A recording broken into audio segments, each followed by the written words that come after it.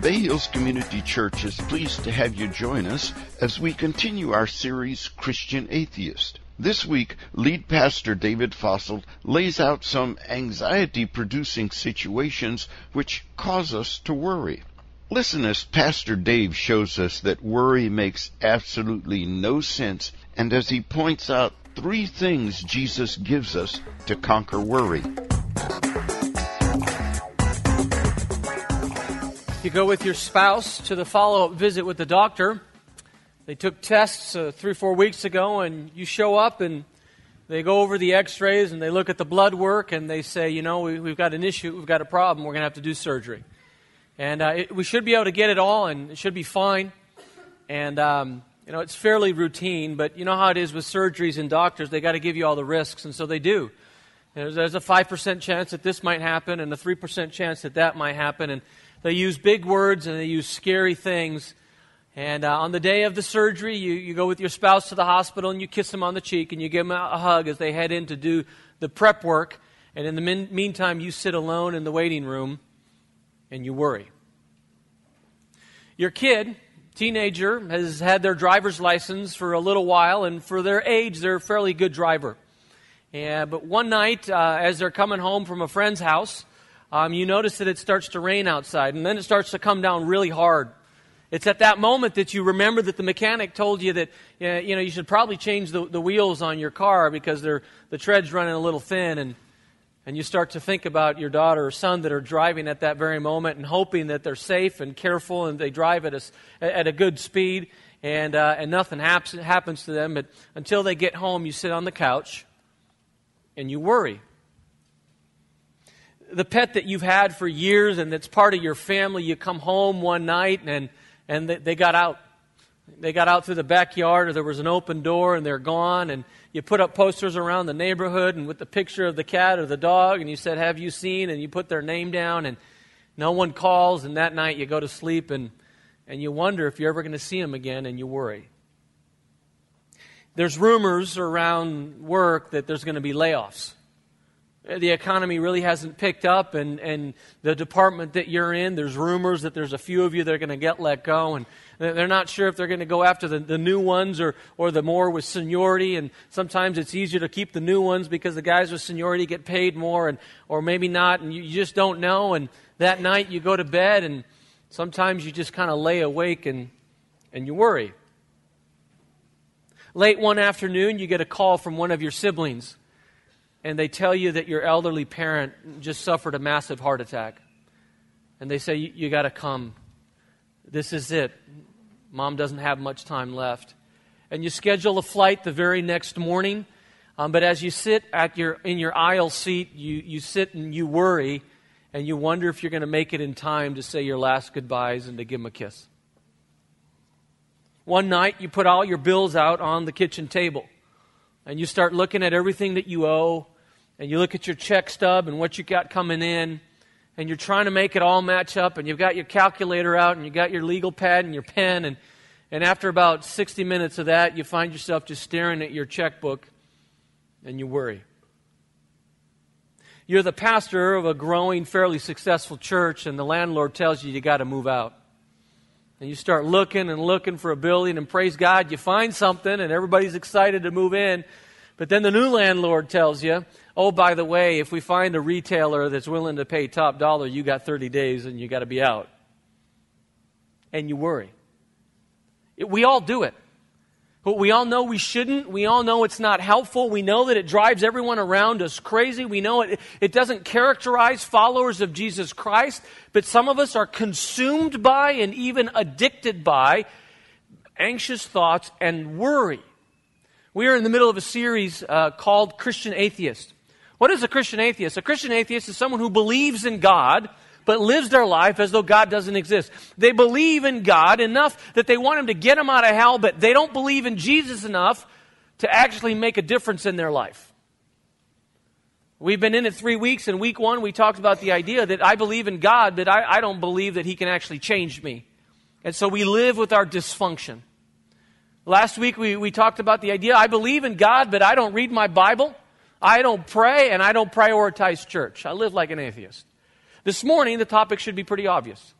I believe in God, but I worry all the time, which from a biblical theological perspective makes absolutely no sense. If we believe that there is a God that is all-powerful and all-knowing, a God that is sovereign and in control of everything, and a God who desperately loves us, then worry makes absolutely no sense. And yet some of us just do it all the time. Some of us drove to church today, and we worried about whatever has happened last week or whatever's coming up this next week. If you have a study guide, I want you to notice I've given you Webster's definition for worry. Now, we all know instinctively what worry is, but there's one little phrase here that I think is rather interesting. Webster's dictionary defines worry as to feel uneasy or anxious. By the way, you do know that the English word worry comes from an old German word, I'm told, Würgen, which means to choke and to strangle. And then, isn't that exactly what worry does to our life? It chokes the life and it strangles the joy right out of us. But it's this next phrase that really caught my attention. Worry is to feel uneasy or anxious, to torment oneself with or suffer from disturbing thoughts. In other words, worry is no one else's fault but my own. My boss didn't make me worry. My family doesn't make me worry. My finances don't make me worry. My health concerns don't make me worry. The economy doesn't make me worry. No, it's my own fault. You can blame no one else for your worry other than yourself, which is rather interesting. Right there also in your study guide, there's a survey done by USA Today on the sources of worry. But before we do that, let me show you what a psychologist says about worry. His name is Robert Leahy, and he said this: "We live in the age of anxiety and worry. We've become a nation of nervous wrecks. The average American child today exhibits the same level of anxiety as the average psychiatric patient did in the 1950s. No wonder our kids seem so psychotic. I mean, look at just all this stress and worry in their life." What does USA Today say about the things that we worry about? Look at it real quick. What do we worry about? 36% of us worry about work. This has been the same whether in a bad economy or good economy. Am I going to have a job? Am I keep my job? What's going on at my job? And we worry about work. The next most obvious one is we worry about money. And if we have enough, and we're going to have enough, and we have for retirement, we worry about money, right? 12% of us worry about death. And what's going to happen to us after we die? Now, that's a pretty serious question. That's a pretty significant issue.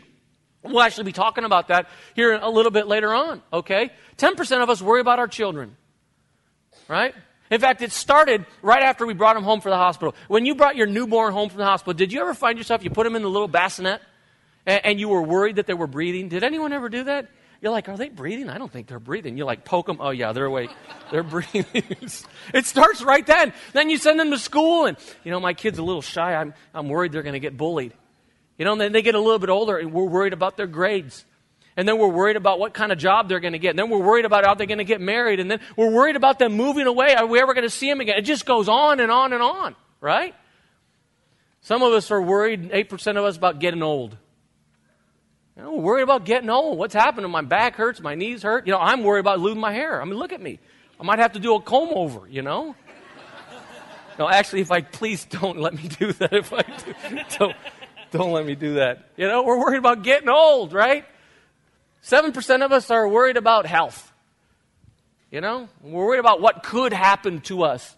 6% of us are worried about terrorism, which actually is rather low considering what has happened in our country the last 10, 15 years. 5% are worried about marriage, 5% about parents. 5% of us are worried about crime. And now here's the key statistic, if you write it down. 90% of what we worry about never happens. It's all made up in our brain and just rattling around, making a mess of everything. What I'd like you to do is, if you have a Bible, turn to page 685, Matthew chapter 6. Page 685, Matthew chapter 6. If you're turning there, we are going to look at a passage that deals with worry, and it is in the middle of the most famous sermon ever preached, called the Sermon on the Mount. This passage in Matthew is the longest preaching section that Jesus has anywhere in the New Testament. And what's fascinating when you think about it is that Jesus has this really important sermon that he's going to give. And he spends a whole chunk of it dealing with worry.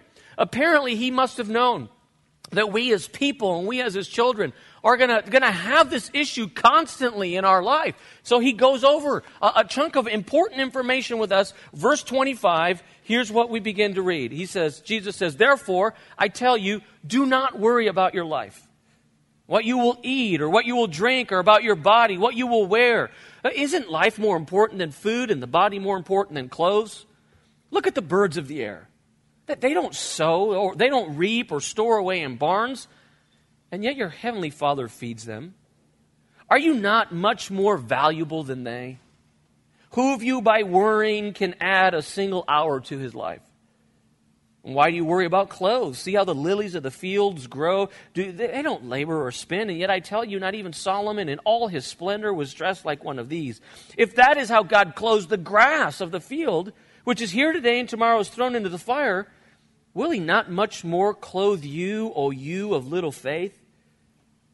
So don't worry, saying, what shall we eat, or what shall we drink, or what shall we wear? For the pagans run after these things, and your heavenly Father, he knows that you need them.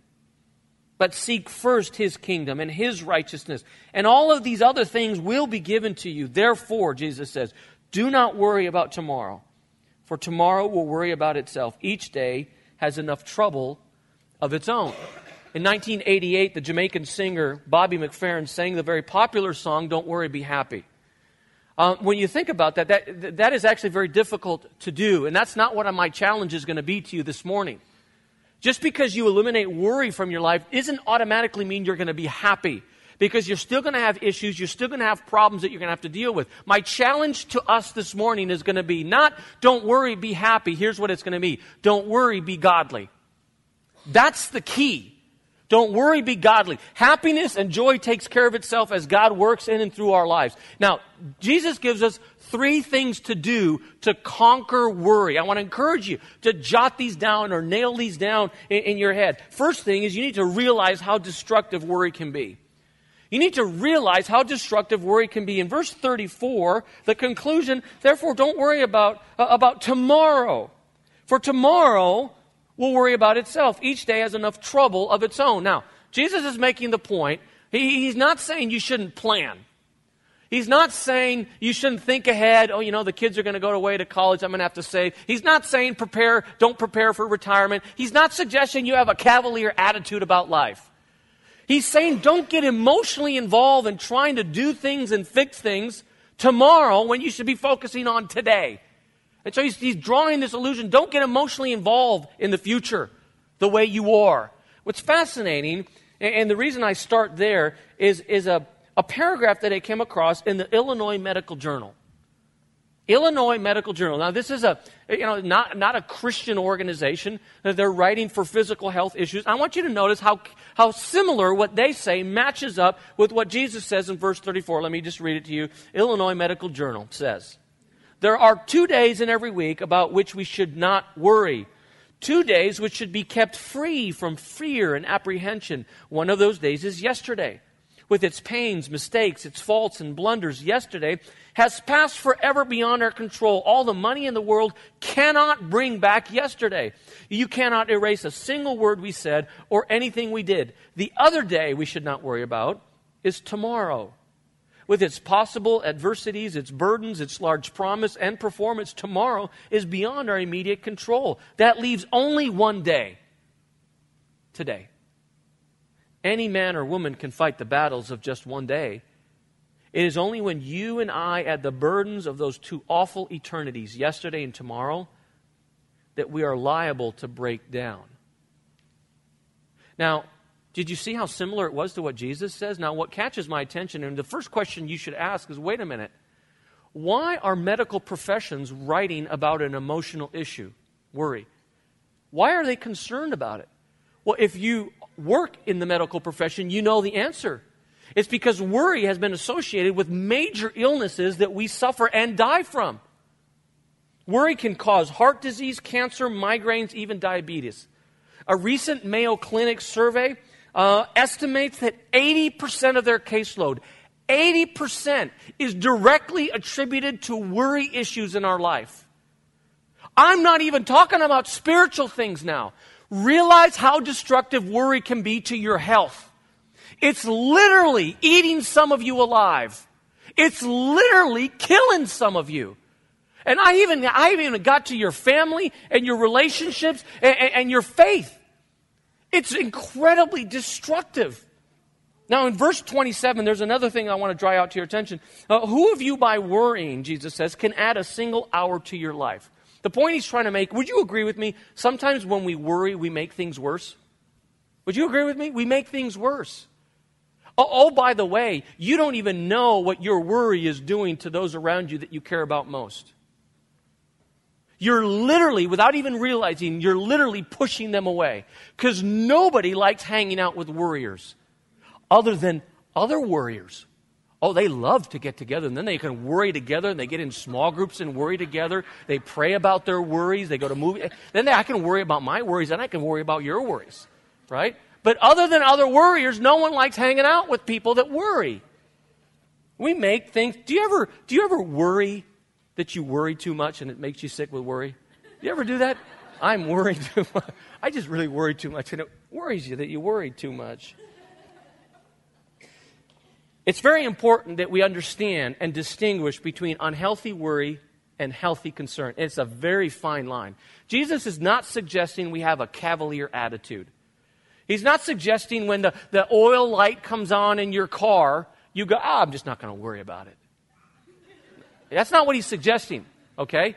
There's a fine line between unhealthy and unbiblical worry, okay, and healthy concern. Now, this is not in your study guide. I just want you to understand it. I think instinctively we understand it. Let me show you what I mean. Let's put it on the screen. Unhealthy worry is imagining the worst case scenario. You know how this works. It goes like this. Man, my chest feeling a little tight. Lately I'm feeling a little tight in my chest. I feel tight in my chest. You know what? This is the same age my grandfather had that heart attack. I probably have heart disease. No, you had pepperoni pizza last night and you have indigestion, right? But when you worry, you're always imagining worst case scenario, okay? You distort the situation with negative thinking. You don't even see it clearly. It's like wearing a different pair of glasses.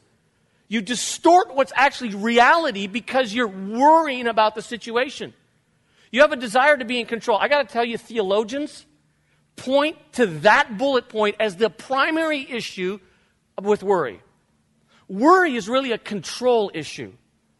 It's the frustration and the anger at not being able to control my life. And some of us that are control freaks hate that. Okay? And it borders and it goes into a life of worry. And that's not good. It's the unwillingness or inability to fully trust God. Now, some of you guys, I don't know if I believe that one. I mean, I love Jesus. I trust God.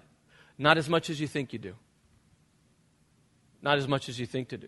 It's fascinating to me that Jesus, in the middle in this sermon on worry, right? In verse 30, he's talking about what you should wear, and don't worry about what you should wear, and chill out a little bit, and and he's getting into all these things we shouldn't worry about. And then at the end of verse 30, he says this, "Oh, you of little faith." You see, worry is really a faith issue. Worry is really a trust issue. Do you or don't you trust God? Do you or don't you? Do you believe that He is all-powerful? Do you believe that He is all-knowing? Do you believe that He controls everything? Do you believe that He loves you? Yes or no? And however you answer that question, or whatever percentage you put in one box or the other, will determine how much you worry. Worry has always been a faith issue. It has always been a spiritual issue more than it is an emotional issue. And it's unhealthy and it's unbiblical. Now, the very fine line between worrying about something and having a healthy concern about something. A healthy concern is being realistic but positive. Not only is this important, but you should connect the dots. Well, this is happening in my life, and then, this is going to happen, and the kid's in college, and if this happens, well, then that means, oh my goodness, this is going to happen. So that's just healthy concern. That's thinking things through, but you're positive about it. Why? Because we have Jesus on our side. God's people should be the most positive people in this culture because we got Jesus on our side, right? It doesn't mean that everything's going to work out perfect for us, but we got Jesus on our side. It's action-oriented. You see, worry is a mental exercise, okay? It's like the little hamster going around and around and around on the wheel. A healthy concern is action-oriented. You actually try and do something about it, right?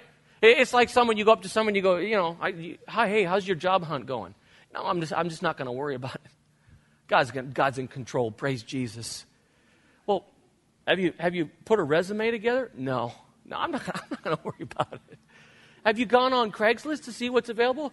No, God will provide. I'm not going to worry about it, Well, you might not be worrying about it, but you are a fool, Healthy concern is being action-oriented. You have to do something about what's going on. Now, if you fill out the resume and you go on Craigslist and you still don't have a job, you have to be able to rest in the presence of God and know I've done the best I can do. But it's action-oriented. Healthy concern, this is very important. It's understanding that we cannot control situations. We cannot change people, okay? Can you change your boss, yes or no?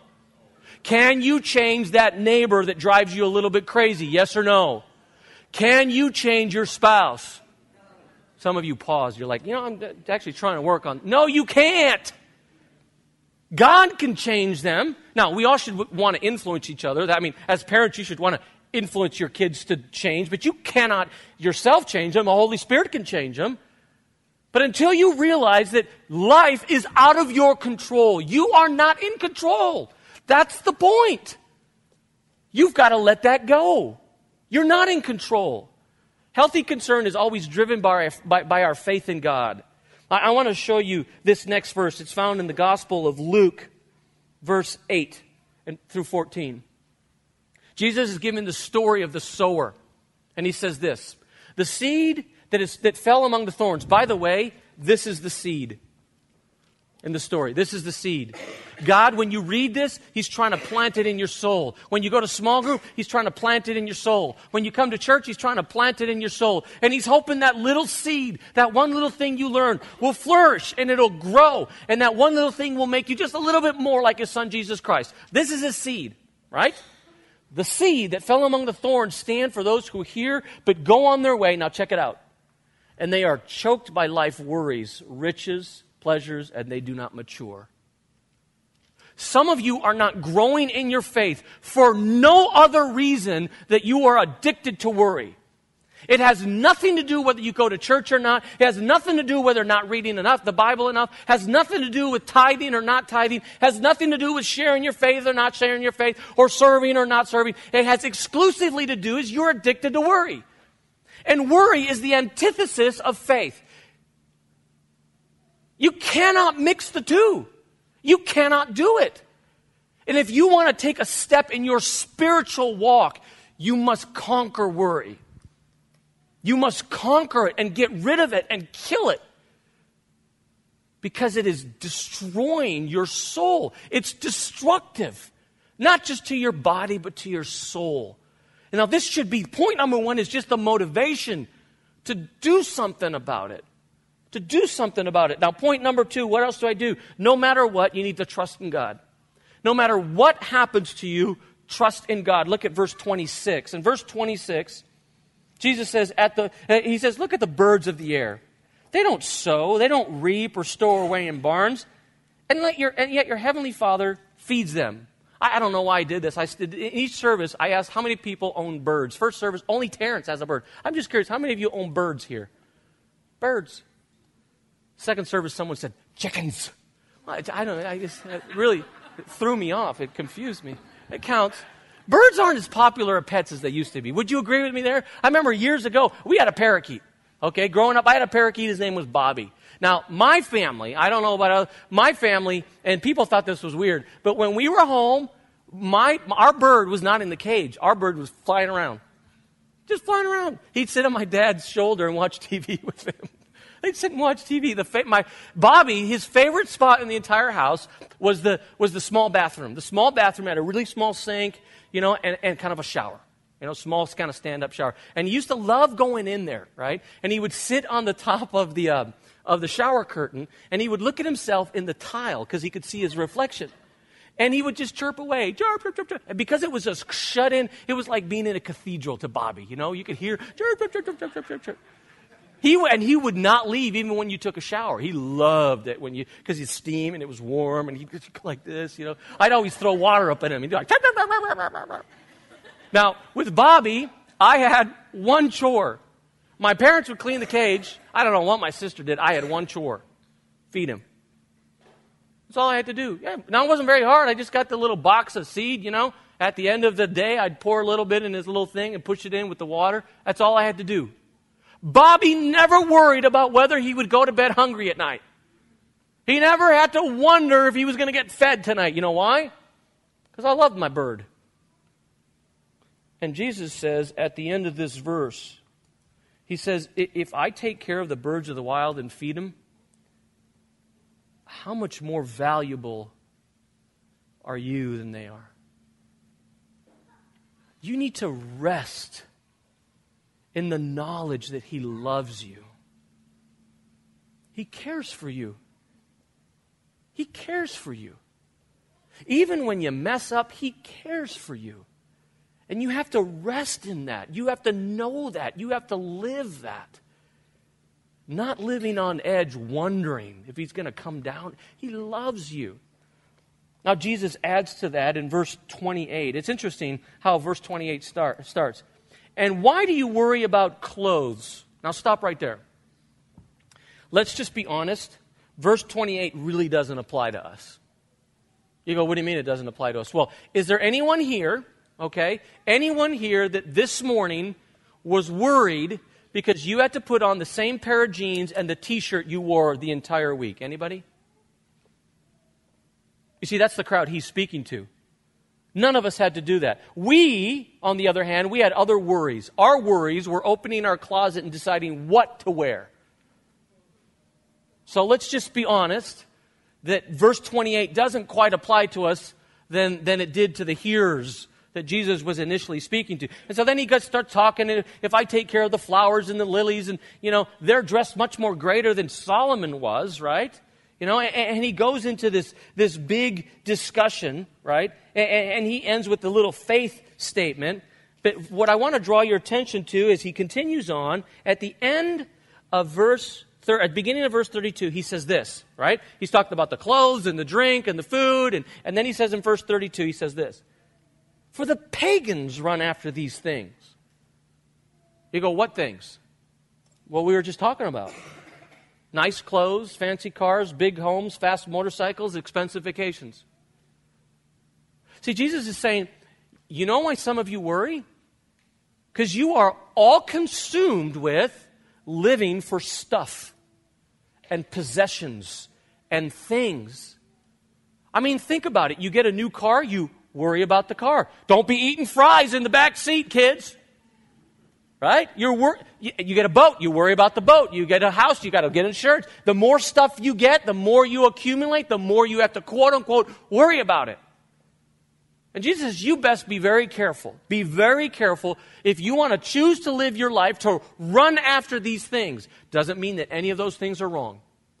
It means that if you live your life for that, you're living like a Christian atheist. That's how you're living. Now, you say, okay, I got it. Worry is destructive. I need to trust God no matter what. But David, I keep mulling over my head. I don't know what to do. What do I do, Well, let me show you what Paul tells you should do. In the book of Philippians chapter 4, he says this. Let's put it on the screen. He says, don't be anxious or worry about anything. Don't worry about anything. But in everything, by prayer and petition with thanksgiving, present your requests to God. So here's how it works. You start worrying about your kids. You start worrying about your bills. You start worrying about your health. That should be a signal that what you ought to do is whatever you're worrying about, you need to take it to God in prayer. You see, I know, without even talking to you, if you struggle with worry, I know you need to improve at prayer. Now, that's not something to be disappointed or discouraged about. You just got to work at prayer. Prayer is so much more than a quick thank you for the food or before you tuck your kids in the bed. You need to learn how to pray. You need to learn how to take what you're worried and concerned about and cast it upon Christ. Now, does that mean your problems go away? No. But it's basically like moving a couch. Moving a couch, just you and your wife or you and a buddy. Or moving a couch and putting it on a dolly. Now, it's still the same couch. It still weighs the same amount. But the dolly sure helps, doesn't it? That's Jesus. That's God. You got to learn how to try and put it on His shoulders. You still got to deal with it. But you got the dolly. Now, here's the promise. Worry, pray. What do you get out of the deal? It says this, and the peace of God. Now notice, not peace with God. Peace with God comes through salvation. This is the peace of God. Two completely different things. Peace with God, salvation. Peace of God in my heart after salvation. And the peace of God, which transcends all understanding. In other words, it won't make sense to people. They will look at you and go, why aren't you all concerned about what... You can't even explain it. The peace of God, which transcends all understanding, will guard your hearts. And it will guard your minds in Jesus Christ. I read this story about an aviator years ago at the early stages of aviation. And he wasn't in what we would consider a modern plane. And he was flying around the world and trying to do it in a certain amount of days. And he would fly for, 4 to 5 hours. And then he'd have to land, kind of gas up again because, they didn't have the tanks as big. And, one of his stops right after he got up and he was flying for 30 to 40 minutes. He was over the water. And by then, some water. And he heard this sound. And, he's got a loud engine. He listened. And then he realized what it was. It was the sound of the gnawing or chewing of a rat. And apparently, while he had been on the ground, a rat had kind of, scurried up inside his plane and was in his plane chewing on something. And he thought, this is a problem. He could be chewing on an important cable or something. He was like, what do I do? I'm too far away to go back. I can't land on the water. What do I do? And then he remembered. He remembered that rodents are made, they're created to live underground. Rodents, rats, are not intended and able to live in high altitude atmosphere. And so what that pilot started to do is just climb and climb and climb and go higher and higher until he got to 10 to 15,000 feet or so, and he didn't hear the sound anymore because the rat was dead. Worry is a lot like rodents. When you take your worries and you bring them to the presence of God, your worry will die. You got to take it to God. And if you're worrying, I know that you're not. Or you're not doing it enough. Realize that worry is destructive in your life. Number 2, no matter what, trust God, which means I'm trying to fix this problem. Okay, I'm going to trust you, but it doesn't, if something bad happens anyway. Trust Him anyway. Again, He knows what's going on. He knows your life. He knows what's needs to happen, right? Realize, even if it goes bad, it's not God. We just live in a fallen world. Trust Him no matter what. Step number 3, I better wrap it up. Control and shift your thinking. Control and shift your thinking, right? The very next verse after we're told, don't worry and pray, is this one, Philippians 4:8. Finally, he says, brothers, he says, whatever's true, whatever's noble, right, whatever's pure, whatever's lovely, whatever's admirable, if anything is excellent or praiseworthy, think about such things. Think about them. Why? Proverbs 23:7 from the King James Version. As a man thinketh in his heart, so is he. You don't even have to be a Christian to understand this. Right? Culture will tell you whatever you think, you become, and what you become, you behave. It's just a matter of time. Whatever you put into your brain ends up coming out in your behavior. It's just a matter of time. That's why it's so important to protect what goes into your mind. Let me give you an illustration, okay? I use Terrence as an example. Let's say Terrence, my friend and our youth pastor here at Bay Hills, comes to your house this afternoon, knocks on your door, and you're kind of surprised. You're like, I didn't expect to have Terrence here. He hasn't even been to my house. He comes in, he's got a big bag. He says, can I come in for a second? He comes into your living room, right? And he takes the bag, and very quickly you realize it's a garbage bag from his kitchen. filled with old, nasty food and things like that, coffee filters. He opens the bag, turns it over, and dumps it on your living room floor. And he says, I got to get going. I'll see you. Crazy, stupid example, but what would you do? What would you do if Terrence did that? You'd be like, black man's gone crazy. I'm gonna post that on Facebook. He's gone crazy. You might even call me on it. Would you? Probably would. He's lost it. You know what? My kid aren't going to youth group again. Something's wrong. He's lost it. You'd be telling you won't believe what this one dude. You'd be telling everybody, wouldn't you? Why? People don't do that. And yet, every single day, we make absolutely no fuss when the TV throws garbage into something far more valuable than our living room floor into our minds. Now, I got it. We live in a world, you can't even go to a PG-13 movie now without something coming up that's not biblical. I got that. And you have to live with a filter. I'm not encouraging you to go live in a monastery. But sometimes the filter's not good enough. Sometimes you have to turn the TV off.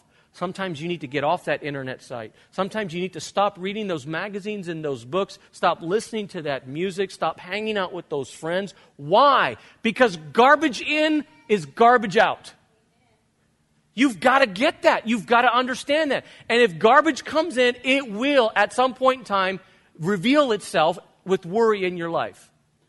So you've got to control it. Now, Jesus said it this way in verse 25. He said this.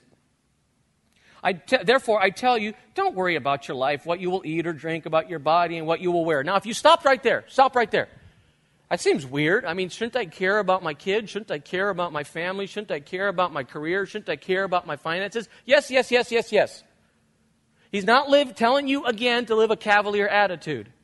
He very quickly clarifies it at the end of verse 25, and he says, is not life more important than food and the body and your kids and the career and so on and so on and so forth? All those things, it's fine that you have them in your life. It's fine that you're interested in them. But there's something more important than those things. Something that's more important and you've got to shift your thinking. You've got to change what you think about and what's important to you. Now, Jesus gives us the answer to what's most important. And I'm going to read it to you in 2 seconds. It is one of the top 5 most famous verses in the entire New Testament. Most of us learned it in Sunday school class or Awana and never realized that Jesus was speaking in the context of a sermon on worry. Here's what he says in verse 33. Seek ye first his kingdom and his righteousness, and all these things will be given unto you. One of the shifts you have to change in your brain is you have to stop being so self-focused. When you really think about it, that's what worry is. That's how worry starts. That's the first domino. I'm interested in myself, my money, my kids, my family, my finances, my career, my grades, my future. It's all about me and my. That's what worry is. And Jesus says it ought not. You need to shift your focus from me and my, and you need to shift it to God.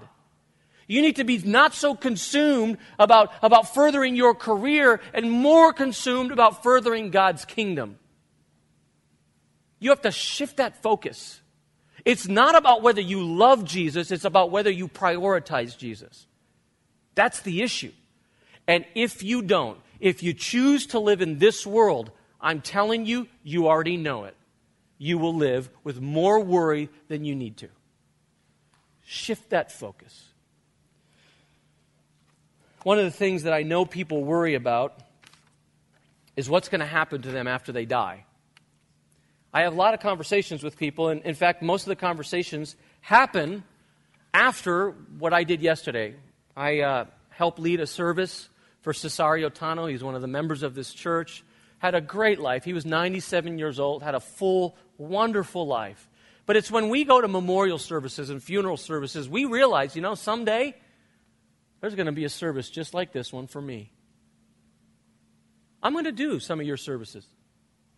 Some of you might come to my service. And some of us, if we're honest, And when it's quiet, we wonder and we worry. What's going to happen to me after I die? If there's one thing I want to erase for you is the worry about your future eternal state. And I'm just going to read these verses. It's so clear. Let me show you. Let's put it on the screen. 1 John 5. And this is the testimony. God has given us eternal life. And this life is in His Son. He who has the Son has life. And he who does not have the Son of God does not have life. I write these things to you who believe in the name of the Son of God. What do you have to believe?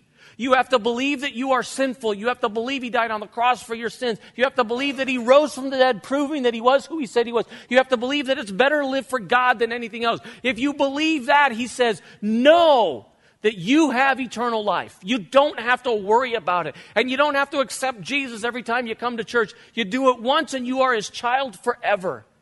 But don't worry about it. And if you've never taken that step to embrace Him as your Savior, do it today. Don't live with the worry of what's going to happen to you in your eternity. Let's close in a word of prayer. Dear Heavenly Father, we want to thank You for Your word and how practical it is. And the reality is that we come to You today realizing that very often we allow our concerns to become worry. Heavenly Father, those things that we love, those people that we love, sometimes we worry about.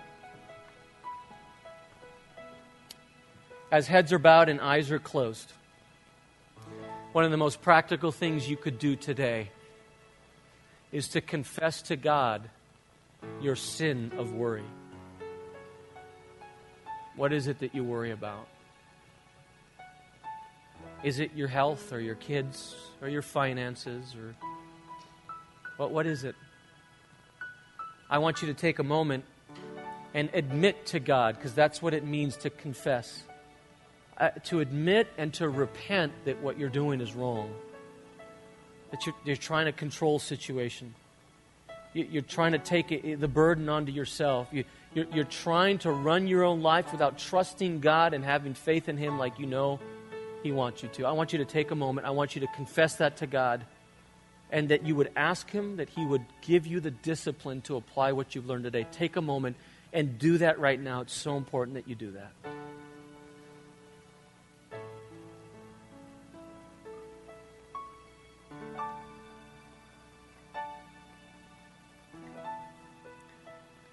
Heavenly Father, I just want to thank You that You were concerned about my feelings and about our lives. That Jesus would preach a sermon and have this incredibly helpful and practical section on worry.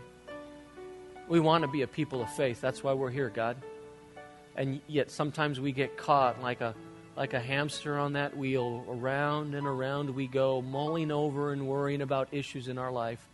Father, I pray that You would teach us that very careful balance between being concerned about something and trying to solve it, but then resting in Your presence and in Your goodness, knowing that sometimes bad things happen to good people, knowing that everything doesn't work out the way we'd like. Father, we want to bring our concerns and lay them at the feet of the cross. Father, we want to take our issues and put them on that dolly, knowing that You're going to help us carry them. Father, thank You for who You are. Thank You for what You've taught us. We love You. We pray this all in Jesus' name.